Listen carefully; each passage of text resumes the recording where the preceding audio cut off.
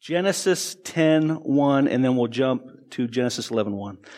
These are the generations of the sons of Noah, Shem, Ham, Japheth. Sons were born to them after the flood. Genesis 11:1. Now the whole earth had one language and the same words. And the people migrated from the east, and they found the plain in the land of Shinar, and they settled there. They said to one another, "Come, let us make bricks and burn them thoroughly." And they had brick for stone and bitumen for mortar. Then they said, "Come, let us build ourselves a city and a tower with its top in the heavens. Let us make a name for ourselves, lest we be dispersed over the face of the whole earth." Verse 5. And the Lord came down and see that the city and the tower which the children of men had built. And the Lord said, "Behold, they are one people, and they have all one language. And this is only the beginning of what they will do, and nothing that they propose to do now will be impossible for them. So come, let us go down and confuse their language, so that they may not understand one another's speech." So the Lord dispersed them from over there, over the face of the earth. They left the building, the city. Therefore its name was called Babel, because the Lord confused the language of all the earth. And from there the Lord dispersed them over the face of all the earth. Let's pray. Father, thank you for your word. Lord, thank you for the book of Genesis, the book of beginnings. It's been an incredible study over these last couple months. And Lord, today ends the first section of the book of Genesis, 1 through 11. And Lord, thank you for all the lessons that we have learned and just reviving our passion for the beginning. In the beginning, God. And we get to see our heritage, our lineage that comes from Adam and Noah and then these three sons. It informs us on how you served and loved them and how you do the same today. That your mission, that your story of redemption has not changed, but is the same as in Noah's day as it is in ours. And so, Lord, may we have eyes to see and ears to hear this morning. Lord, I thank you for this body, and I thank you for their generosity, not only to the crossing, but also with these little Operation Christmas Child gifts. Lord, and I pray that these gifts are going to go all over the world to children that are in need, that don't have much, that might look for their daily meals, will get a gift, and they'll get some toys, and they'll get some coloring books and crayons, and that will make them feel good. But more importantly, Lord, that what will be in there is the message of hope, the message of the gospel, the message of Jesus Christ's life, death, and resurrection. And so, Lord, I pray that you continue to use this ministry, Samaritan's Purse, to reach people for Jesus through a simple offering as a Christmas shoebox with some toys in it. Lord, may the greatest gift be received, and that is the Son, your Son, Jesus Christ. In Jesus' name we pray. Amen. Guys, go ahead and be seated. So I want to open up with a question for all you this morning. Who in here speaks English? Raise their hand. Go ahead, raise your hand, everyone. All right, good. All right. All participating. That's good. How about this one? Who in here speaks another language besides English? Please raise your hand. All right, a little handful of you more. How many of you speak more than 2 languages? Raise your hand. Anyone here speak more than 2? Okay, we got. All right, and more than just choice words in other languages too. We're talking about like real sentences. All right, so we got 3. How about 4? Anyone speak 4 languages in here? 4, Albert Chen. 5? Albert Chen. Nice. All right. You win a prize. All right, there we go. That's awesome. I speak English sometimes not as well as you guys know from up here. Can blur. But I also grew up in high school, and I grew up in Tucson, Arizona, so I spoke Spanish, at least some Spanish. There's sometimes we go across the border, and there were some words and some phrases that we wanted to know. Donde está el baño? Where's the bathroom at? We want to know that one, and some others. But in high school, I said, well, I know I grew up in Tucson, and I got a bunch of Hispanic friends, and I love the language, but French is supposed to be a little closer, so I'm going to take French, right? One also because I thought I could get more ladies, to be honest with you, if I could speak some French. And so I took French, and our French teacher, Madame Bope, made us pick our names, and we had to use French names. Well, there wasn't any French names for Aaron on the list for Aaron. So I had to pick a new list, and so I picked Robert, because I thought it sounded the sexiest, Robert, And so that's how I picked my name, all right? Giving you a little insight to your pastor. Okay, but here we go. But in Genesis chapter 10, 11, we're going to see the beginning of languages. But not only the beginning of languages, but the beginning of the nations. And eventually what we'll see was that these nations produce for us the serpent crusher, the one that we've been longing for since Genesis chapter 3, who will save humanity from our rebellion to a future hope of a new heaven and new earth. And that's what we're going to look at today. So in Genesis chapter 10 is where we're going to begin. And the first point is the beginning of the nations. And this is the full chapter of Genesis chapter 10. I'm not going to read a bunch of these Klingon names right now because it would be tough. It wouldn't be good. So, Genesis 10:1. These are the generations of the son of Noah, Shem, Ham, and Japheth. And over the past couple months, we've been going over the book of Genesis. And as we know that we began in Genesis 1:1, in the beginning, God created the heavens of the earth. Genesis 1:1, page 1. And we know, as we said before, that the title of Genesis is Beginnings. And we've studied a number of new beginnings in this book, in these first 11 chapters. In fact, everything on planet Earth, including Earth, had a beginning. The only thing or the only person that did not have a beginning was the triune Lord God. He always was, always existed. But He is the creator. So we saw the beginning of creation. We saw the beginning of the land, and we saw the beginning of the oceans, and the sky, and the sun, and the moon, and the vegetation, and the animal kingdom, and the fish of the sea. We saw the beginning of seasons that we're experiencing right now. The winter, the summer, the fall, and the spring. The beginning of humanity. We saw that with Adam and Eve. The beginning of work. God gave man a job to do in the garden. The beginning of marriage between a husband and a wife. The beginning of a family. The beginning of sin, murder, and death. And obviously, and most importantly, we saw the beginning of the gospel. As I said today, this morning, we see the beginning of different languages. We'll get to that in Genesis chapter 11. But right here in Genesis chapter 10, we have the beginning of the nations.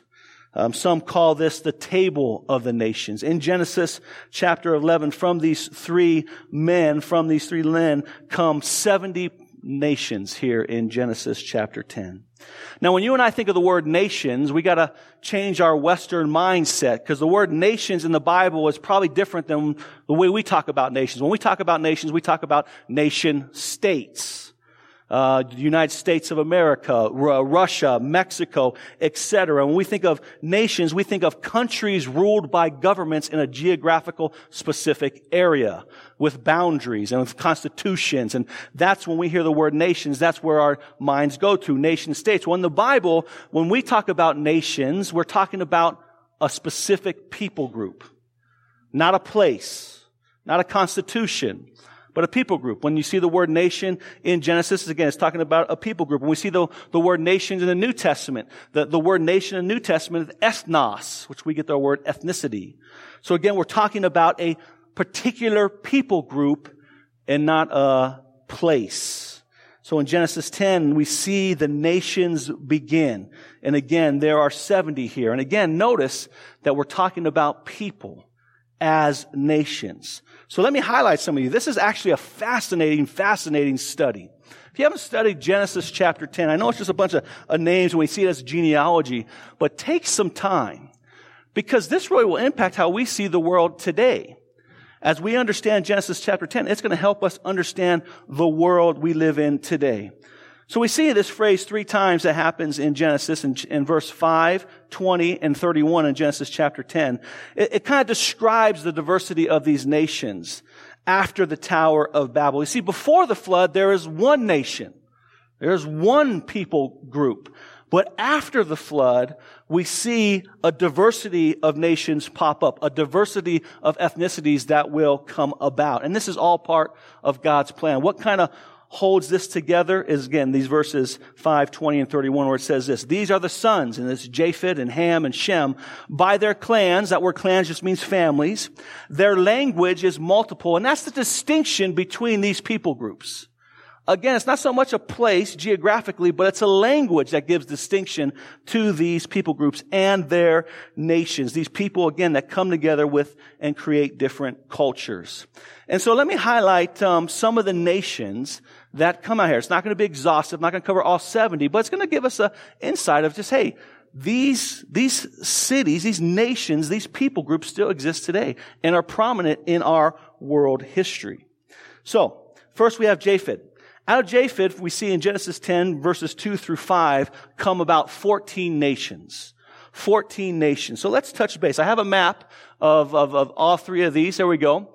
And these will give us Japheth is going to be the red. And so when we talk about him, we're talking about kind of nations of the north, kind of Indo-European. These are the nations there.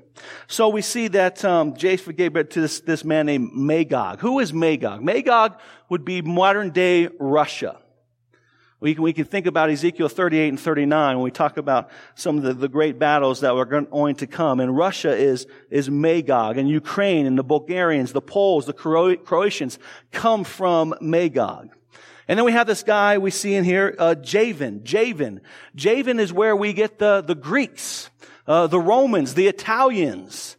And then we see that Javan gave birth to a man named Tarshish. You guys remember who Tarshish is and where Tarshish might be? If you guys remember when we went through the book of Jonah, we said that Jonah wanted to flee and go to Tarshish. Where was that? Where did he want to go? Spain. So we think that might be the Spaniards would come from Javan. And then you have the Ashkenaz. We see that. And this is the Germany area. If you're a big buff in World War II history in the Dispersa, where the Jews went to the north early on and they settled in Germany and kind of northern France, you might have heard the Ashkenazi Jews. You might be familiar with that term. What comes from this guy right here. And then we have this little thing, Media. This is maybe India and Iran, the Medes, the Persians, the Afghans, the Kurds. They come through this man right here. So that's Japheth, 14 nations of the north, Indo-European. Probably most of us in here come from Japheth. And then we have Ham. Ham, we see probably about 30 nations. 30 nations come from Ham. We see this in Genesis 10, 6 through 20. And these are kind of nations of the south, kind of in the green there. Mainly kind of that Africa, North Africa and down. So we see names like Cush, and the son of Ham is Cush. And who is that? We've studied Cush throughout the Bible. Who that might be? Ethiopians, right? The Ethiopians, Sudan, Egypt is pretty explanatory. Egypt, all right. Put is probably modern day Libya, and then you have Canaan. Canaan, we see as you go down, you see that there's a bunch of all these ites. There's the Jebusites, the Girgashites, the Amorites, the Termites. They're all in there, right? No, termites aren't in there. Good. But that's like modern day Lebanon and Syria and Jordan. And then they said the Sinites. The Sinite might be the Chinese. They might think that the Chinese came from this man, the Sinites, or this nation, the Sinites. So that's Ham, these 30 nations. And then you have Shem. And these 26 nations that come from Shem in his line, verses 21 through 31. And then also in chapter 11, it ends with his descendants. And these are kind of the nations kind of in the middle there, the Middle East. And the big one there is obviously Eber. Eber is where the Hebrews came from. This is the Hebrew nation. This is the Jewish people, the nation Israel. And then you have Asher, and that's Assyria, and Turkey, and Iraq. And then you have Aram, which is Syria. And there's more there, but this is where it's neat when you study this. Because when we think of Iran and Iraq, we in the Western mind think, oh, they're the same people group. There's not much difference between Iranians and Iraqis. They're the same, the thing that unites them is obviously the religion Islam, but they're the same people group, where in reality, they are very different from one another. In fact, there's reasons why these two nations can't stand one another and hate one another. Because they come from two different nations. Iraq comes from Shem, more likely, and Japheth comes from and then Iran comes from Japheth, the Medes, the Persians. They speak two different languages. Iran speaks the Farsi language. Iraq speaks the language of Arabic and Kurdish. And so you can see how when we dive into Genesis chapter 10, it's going to help us see the world as the Lord created and as it should be. And we're not going to muddle nations together. And it's going to help us give explanation of why the world is the way it is. It's because of these relationships between the nations from the sons. And we also know, we touched base on about the curse of Canaan, etc. in Genesis chapter 9. So these 70 nations form all the people groups that exist today. It began with Noah and his sons, and then it spread out to these 70 nations through these men and their wives, and then it spread to all the people groups around the world today. So that means everyone in this room comes from one of these three men. We can all trace our heritage, our lineage, back to one of these three men. So what does that mean? It means we're all one big, happy family, right? We're all related to one another. And there's some real practical aspects that flow out of this for us this morning. One is that there's one sovereign king ruling over this world. One sovereign king, the Lord God, ruling over this world. We live in a world where we have, the UN, these G8 summits, where the greatest 8 nations come together and try and fix world's problems, right? They try to put their heads together to protect us, to take care of world hunger and health issues and all this stuff. And as we look at that, we don't see very much help, do we? We don't see a lot of progress. What we see is chaos. What we see is more rogue nations. What we see is terrorists that spread up. What we see is the spread of nuclear weapons and chemical weapons. We see war and unrest. These guys and gals in the UN and these countries aren't making that much of a difference. They're doing good. There's some good things happening. Don't get me wrong. But again, it doesn't seem to be trending too upward. Why? Because we know that these leaders, when they come together, they're more worried about their own little worlds rather than the world. And they can't solve the world's problems when they're just focused on their tiny little kingdom. So there's really no hope. But as we understand Genesis chapter 10, as we understand that the Lord God created Noah and these 3 sons and He sent them out and He's the one that's orchestrating the 70 nations plus, we know that He's on His throne. Therefore, we can have a peace when we look at the world and we see all the chaos in the wars and rumors of wars. Remember, I quoted a couple weeks ago that there are 195 countries and 184 of them are at some kind of war.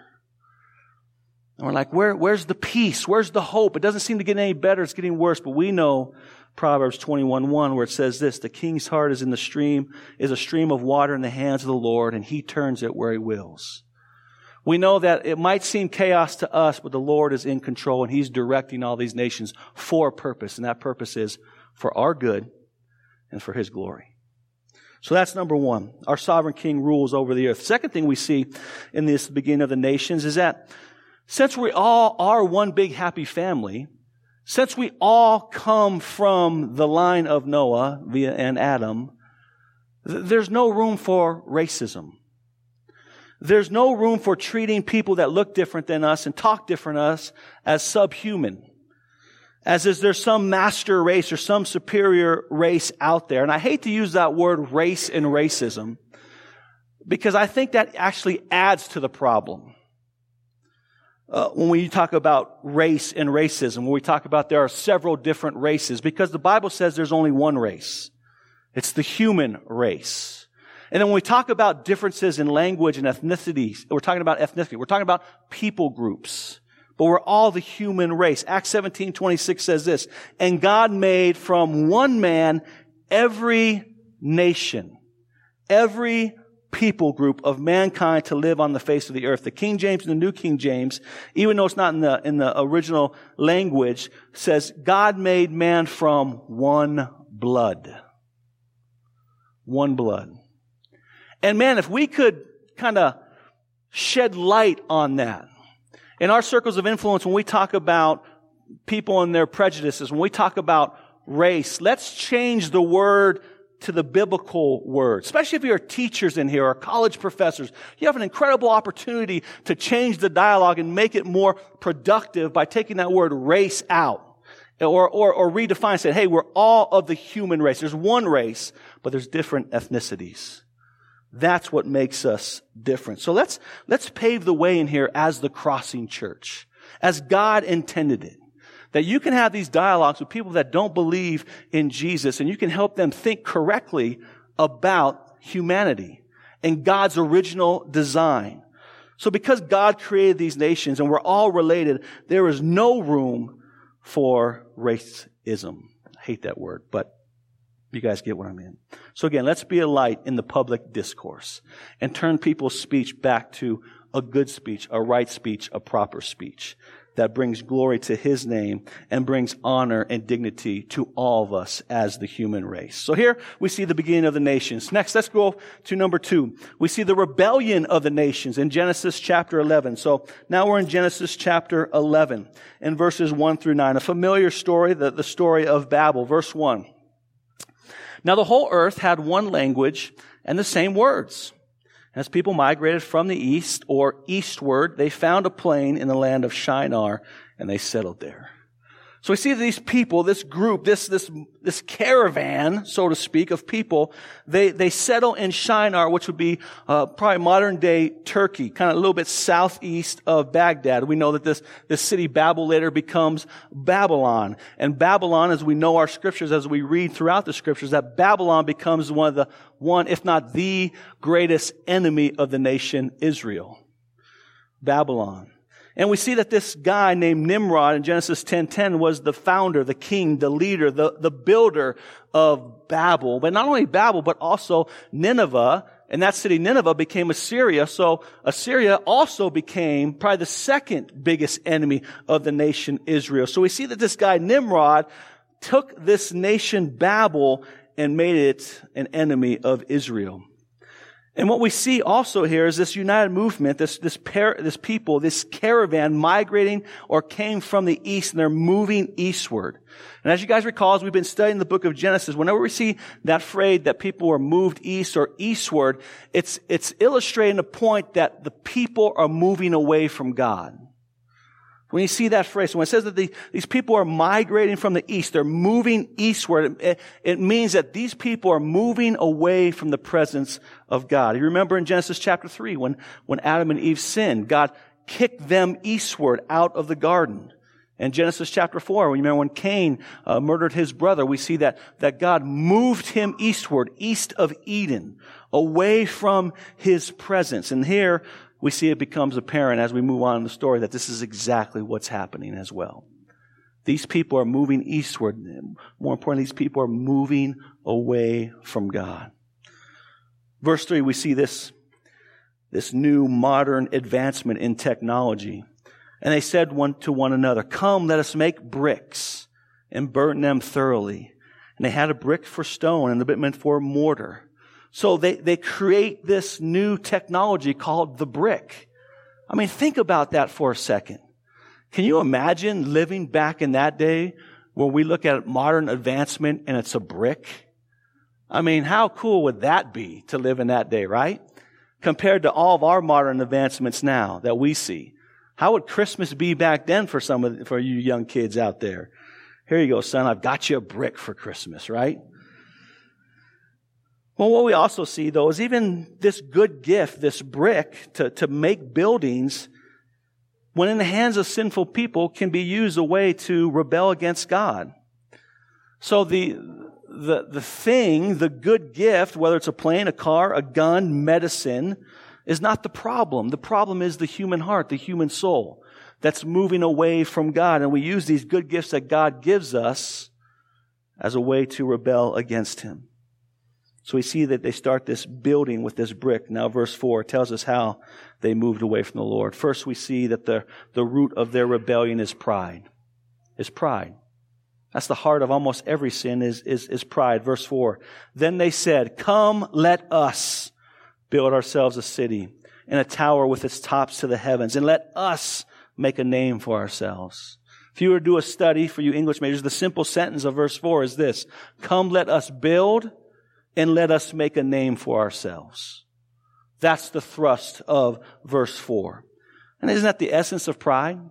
The essence of pride for all of us is to exalt one's name, to lift ourselves above and beyond everyone else, so that everyone sees our name in neon lights and everyone else is subservient to that.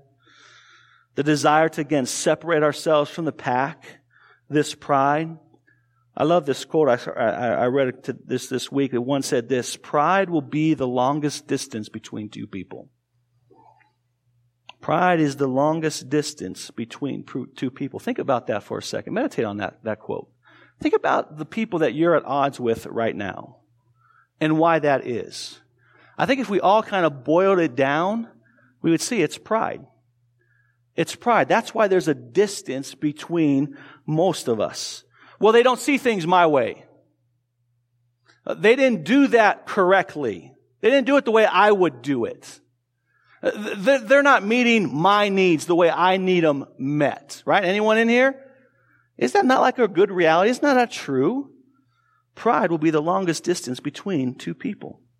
We know it was pride. The first sin was pride. That's what caused Satan to fall. I mean, Satan wasn't up in heaven, sacrificing angels, right? He wasn't up there doing that. He wasn't selling angel dust to other angels in there, right? That's not how he was sinning. No, it was pride. Isaiah 14 gives us a glimpse into this with 5 I will statements. Oh, how you have fallen, O day star, Lucifer, Satan. I will set, this is now him speaking, I will set ascent to heaven above the stars of God. I will set my throne on high. I will sit on the mount of the assembly. I will ascend above the heights. I will make myself like the Most High. That's what caused Satan to fall, was his pride. It was his pride in the first sin. It's the pride here at Babel, and it's always pride. It's pride that we battle with today. So that's number one we see. And secondly, we see their pride leads to more disobedience and ultimately idolatry. Again, verse 4. Then they said, come, let us build a city and a tower with its tops in the heavens, and let us make a name for ourselves, lest we be dispersed over the face of the whole earth. We recognize, now this is amazing, in Genesis chapter 9, God gives Noah and his family the same command, the same cultural mandate to go and be fruitful and multiply over the face of the earth, right? We notice that the command, God's desire, his plan doesn't change after sin. It's the same. Now think about that command for a second. I mean, think about that. For you, go and be fruitful and multiply. Who doesn't want to keep that command? I mean, I look at that command, I'm like, that actually sounds like a great time when we really boil that command down. I mean, it says, hey, get married, make love to your spouse, have some kids, and go travel the world. That's in essence what that command is saying. Who's not up for that? I'm up for that, right? I mean, it's awesome. But the people ignore the command. They're disobedient because they are all congregated in one city. For the very purpose, it says, for not being dispersed over the face of the earth. That's why they are congregating. It's because they don't want to go over the face of the earth. They look out there and say, man, there's a lot of unknowns out there. Therefore, for our self-preservation, for self-salvation, we want to stay in this one city and not move out. But the Lord, again, wants his image bearers to spread out to the north, the south, the east, the west, not stay in one, to fill the earth with his image bearers and spread the love and the grace and the mercy and the joy that is found in the Lord. And see, the point is, living in the city is not the sin. That's not sin. Living in the city is not the sin. We all live in a city. They put the city as what would be the thing that would run their life, would rule their life, that would protect their life. If they said, hey, let's stay in the city, let's grow, let's fulfill the cultural mandate and then send people out, that would be good. But instead, again, their intent was to be safe and secure in one spot, not to leave. Human autonomy, taking care of themselves. But it even gets worse than that, because not only did they disobey God's cultural command to go and be fruitful and multiply, but they built their own temple for worship. Idolatry. Most commentators take that tower with its top to the heavens to be more than just a landmark, a city landmark, but more importantly, a tower of worship. One called it a celestial tower to their own name, to show off their own ability, to say, look what we can do on our own, God. We can build this tower. We don't need you. We're safe and secure here. What's kind of cool little fact is you look at archaeologists, they have discovered in this area, this Mesopotamian area, that these towers were made of mud bricks, and they called them ziggurats. These ziggurat towers. These towers, these pyramid-like things that would be a place where people would congregate to worship. The biggest one was found in Babylon, where this people group settled. Recorded to be about 7 levels high and reached nearly a height of nearly 300 feet. So they rebelled not only by not fulfilling the commandment, but then all of a sudden creating their own religion, a religion of self-worship. So therefore, we see God's judgment come down. We see this rhythm throughout Genesis chapters 1 through 11. God gives a command, His spoken word, and when that command is followed and obeyed, what happens? There's blessing. But when that command is disobeyed, there is judgment. There is justice. That's part of the covenant. And we see in the midst of their pride and rebellion and idolatry, the Lord brings judgment against the people of Babel. And He does that by they were speaking one language, unified and building this tower. So He comes in and His judgment is confusion and disunity by changing the people's speech. And so now they couldn't understand each other, and therefore they were unable to finish or build this tower. We see this in verse 7 of chapter 11. Come, let us go down. Now that right here is a little play on words. We see a mention kind of the Trinity here. Probably let us, the Father, Son, and the Holy Spirit, the one God revealed here, go down. It's a play on words. It's the Lord condescending because people are saying, hey, let us build this great tower. And the Lord's like, well, I'm up in heaven. I can't even see this tower. So I gotta come down to you to see this little speck that you are building. And confuse their language. They might not understand each other's speech. The Lord dispersed them from there over the face of the earth, and they left off the building of the city. So we see in their pride they wanted to live for the glory of self, to make their own name great, and not for the glory of God. Now we got to pause and say, how relevant is this passage for us this morning? How relevant is this passage for us this morning? Because what it does is it shows that not much has changed in the human condition, has it? Not much has changed in the human heart. We are still about me, myself, and I. That's what rules our heart apart from Christ. Augustine, one of the great early church leaders, wrote this great book called The City of God. If you haven't read it, I'd commend it to you. It's a great, great read. And Augustine said this. He said in the book, there are two cities that are being formed by two loves. The earthly city by the love of self, even to the contempt of God, and in the heavenly city by the love of God, even to the contempt of self. This is what it looks like. The former in a world glories in itself, the latter in the Lord. For one seeks the glory for men, but the greatest glory of the other is God. One lifts up its head in its own glory, the other says to its God, Thou art my glory and the lifter up of my head. And it goes on. We can see ourselves in those words. We have the same struggle, don't we, as they did in Babel, as in Augustine's time. You see, the bottom line is that there's two ways to live. For the glory of self or the glory of God. Making a name for yourself out there in the world or making a name for God. This question to you and me this morning is important. The question is this: what empire are you serving? What empire am I serving? Where is my allegiance? What kingdom holds my allegiance? What kingdom holds your allegiance? The kingdom of self or the kingdom of God? And I think if we're all really honest right now, it vacillates in between both, doesn't it?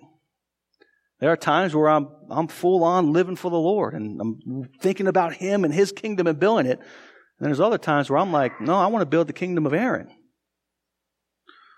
And as we look over our life, Lord willing, and if you're in Christ and controlled and impelled by the Holy Spirit and formed by His Word and in community, you will see that the overarching theme of your life is living for the kingdom of God. But we must understand that no one does it perfectly, and we do have these tendencies to live for self.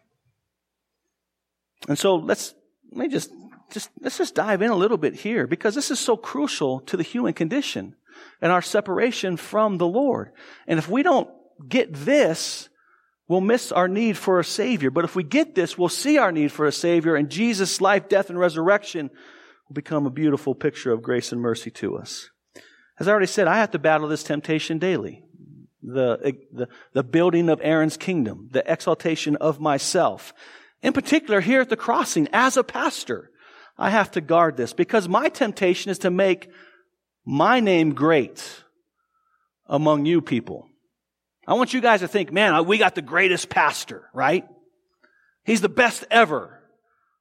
That creeps into my mind. I want to make my name great among the network church pastors, that they all come to me when we want to talk about church planning or leadership or etc. I got to fight that temptation or make the crossing great among the nations. And that's something I got to fight on a daily basis. What is the motivation of my own heart? And the reason why I do what I do? Do I want to make the Lord's name great or my name great? And you have to ask yourself the same question. You battle with those same things as well on a daily basis. So let me give you just 2 quick tests to honestly assess where you might be leaning this morning. First, I think it was C.S. Lewis who said this is a dominant characteristic of pride manifested in your life. Building up your own towers is that of jealousy. Are you a jealous person? When you see someone else have bigger towers than you, does that make you rejoice or does that make you get a little frustrated, a little angry? They're like, I got to work harder. I got to beat that person. You're always in a competition with someone. And listen, the competition could be your spouse, could be your classmate, could be your coworker, could be your family. But jealousy, is that a characteristic that motivates you? C.S. Lewis says if that's one of your characteristics, it might be just a tell-all of your heart and pride in building your own kingdom. The second one is busyness. I hear this all the time. This is probably the number one excuse I hear about why people don't get involved in life groups or aren't consistent on Sunday morning or get in a discipleship group is because I'm just too busy. I'm just too busy. I don't have time. I just don't have the time. This also is a tell-all sign that it's all about you and building your own kingdom. I could tell you how pride gets in my own heart on this one as I'm asking this question. It's like, hey man, I come to this young couple, 2 people, young couple, just get married. It's like, hey, you get Sunday mornings, life group. Like, oh man, we just don't have time. And I'm thinking like, I got 7 people I got to look after. How do you not have time with just managing your own 2 little lives? That's just pride. It's just pride in my own heart. See, the problem isn't that we don't have enough time. That's not the problem. We all in here have enough time to build God's kingdom. The problem is where we place our priorities, is where we place our commitments. It's not about time, it's about our priorities and where we place them. And if you see yourself not having time or not being consistent on Sunday mornings or getting in a life group or journey group or getting into Bible studies or going to TLC or going to man's school, it just might be an indicator that you might be living for more than just God's glory. I see people all the time in this church that don't have time to, again, go to life group, and I'm talking to myself, this is convicting, that's good. But they can go to add more business meetings. They can add more hobbies to their life. They can add more vacations to their life. They can add more, family become a thing that takes away from building the kingdom. And I get busyness. The Santinis are a busy family. And that's one thing that I want to always guard against, that our busyness doesn't take us away from investing in the kingdom of God. I don't want that to happen. I get their seasons of life. I understand about seasons of life. I understand about getting married. I understand about having kids. I understand about starting new jobs. I mean, we had 5 kids in 7 years. I understand busyness. And again, I understand there might be some small seasons, but don't let them be lifelong seasons or prolonged seasons. So the Lord this morning might be, just check your life. Just ask the Spirit to check your heart if you're in here, as you're single, or if you're a spouse. Check it with your spouse. Hey, do we need to be doing more? Do we need to check our schedule and see where all of our time is going? Because again, the problem isn't time. The problem is our commitments and our priorities. That just might be a tell sign. So those are just 2 that we see back in Babel that we also can see in our life. And so as we end here in chapter 11, this is kind of the last chapter ending in here. We says the Lord dispersed them over the face of the earth. So we see kind of this downward spiral that we've been talking about since Genesis chapter 3 come to some of its lowest points. Again, the people that were called to be image bearers and proclaim His name and His message over the world are in fact rebelling and setting up new religions of self-worship. So the question that automatically comes to us is like, is there any hope? Is there any hope? And that takes us to point 3. The salvation of the nations. The salvations of the nations. Again, Genesis can really be split up into two parts. Chapters 1 through 11 is known as primeval history, and chapters 12 through 50 is patriarchal history. And here we're just ending the first half. And in Genesis chapter 11, it tells us that the description of the world is confusion. Is confusion. And then in Genesis 11:32, we see that all of a sudden it starts to focus on this family of Terah leaving Ur and setting up their lives in Canaan. And we might be, as we walk through Genesis, as we know, we've gone through a couple big mega stories, and when we ever see God's judgment, we also see God's grace right there. His mercy is right there. So we might be asking ourselves, and here in Genesis 11, it's like, well, where's the grace of God? Where's the mercy of God in this chapter? Because I know when Adam and Eve, when they sinned, He promised the gospel, the serpent crusher, to come and take care of the serpent. He clothed them to hide their shame. When Cain sinned, Cain was worried about his life, and God said, hey, I'm going to put a mark on you. No one's going to touch you. And if anyone touches you, I'm going to harm them. And then we see that He saved Noah from the totally depraved world and his family. But where's the grace in chapter 11? And this is where we step back and we see that the grace in chapter 11, the end of this story, begins in chapter 12, as we know, through this family of Terah, in particular through this man Abram. We know that this man Abram becomes Abraham, and he becomes the father of the nation of Israel. And throughout the rest of the redemptive story in Genesis, from Genesis chapter 12 onward, this story focuses on Abraham's line, the nation Israel, because we see it's through this line, through this nation, that God will send the serpent crusher, Jesus Christ. And so grace is actually the rest of the Bible, is the rest of the story for you and for me. That's where the grace is. And it will be unpacked until we get to the very end of Revelation, where we see this reversal of Babel during the day of the Lord. And we all, of every tribe, every tongue, and every nation, are sitting with Jesus at the marriage supper in the Lamb in chapter 19 of Revelation. As you guys recall, I taught through Zephaniah maybe a couple months ago. It might have been sometime this last year. I don't know exactly when. Zephaniah 3, it talked about the day of the Lord and this end time where this reversal of Babel will happen. So that's Zephaniah, this prophet, is saying, hey, there's a future. He's prophesying that there's going to be a reversal of Babel. Where we see in Babel, there's nothing but confusion because of all these different languages and mankind has spread. In the day of the Lord, He's going to change that and reverse Babel and bring everyone back together, and He's going to change their speech to one speech. And it's a pure speech. Zephaniah 3:9 says this, for at that time, that the time of the day of the Lord, the second coming of Christ, I will change the speech of the peoples to a pure speech, that all of them will then call upon the name of the Lord. This is going to be an incredible scene. It's going to be a pinnacle of the grace of God and the gospel of God in our lives. We see kind of initial fulfillment of this in Acts chapter 2, right? Of Pentecost. Where we see in Acts chapter 2, when they just celebrated the Passover, so all the Jews migrated from all over the world there. They come from every single nation, Acts chapter 2 says. And all the nations are gathered there. And they're all speaking their multiple languages. And all of a sudden the Holy Spirit comes upon them, and boom! Everyone can understand one another, even though they're all speaking in their different languages. They are all understanding what all these different languages are saying, and they're declaring about the power and the glory and the goodness of God. And so we'll see this little bit of this fulfillment of this reversal of Babel in Acts chapter 2, but it ultimately will find its fulfillment in Revelation, the day of the Lord. And this is what's so exciting. If you're in Christ, if you repent of your sins, you trusted in Christ, you see your need for a Savior, you see it's found in Him. You can't work for it, you can't earn it, you can't pay it. You recognize that you're sinners, you're rebelling against the Lord. But He has provided a Savior through Christ, and you repent and trust in Him. On that day, you and I will see and get to experience this very thing, the reversal of Babel. That's going to be awesome. I mean, stop and think about that.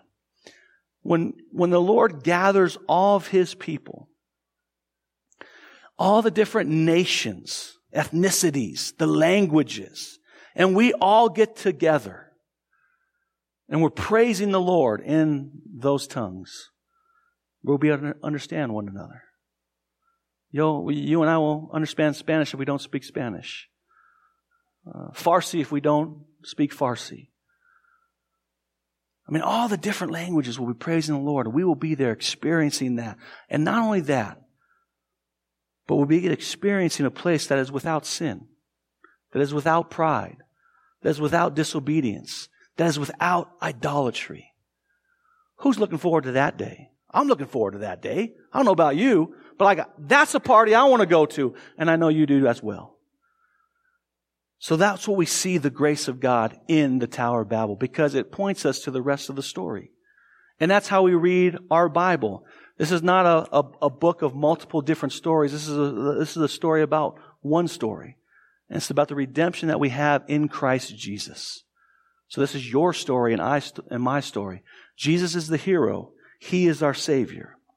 And so I don't know about you, but I look forward to that day, because right now we're living in that already not yet. We're living in that time where, Acts chapter 2 was behind us, so we didn't get to experience that, but we haven't experienced what's going to happen on the day of the Lord yet. We're kind of in this in-between mode. And so what that does for me in my heart is that, man, we need to pray and meditate and do what it says at the last verses of the book of Revelation, come Lord Jesus, come. Because we long for that day where Babel is reversed. And we are with the King of Kings and the Lord of Lords, with all the nations praising Him in the language that He gives us. Amen? Let's pray.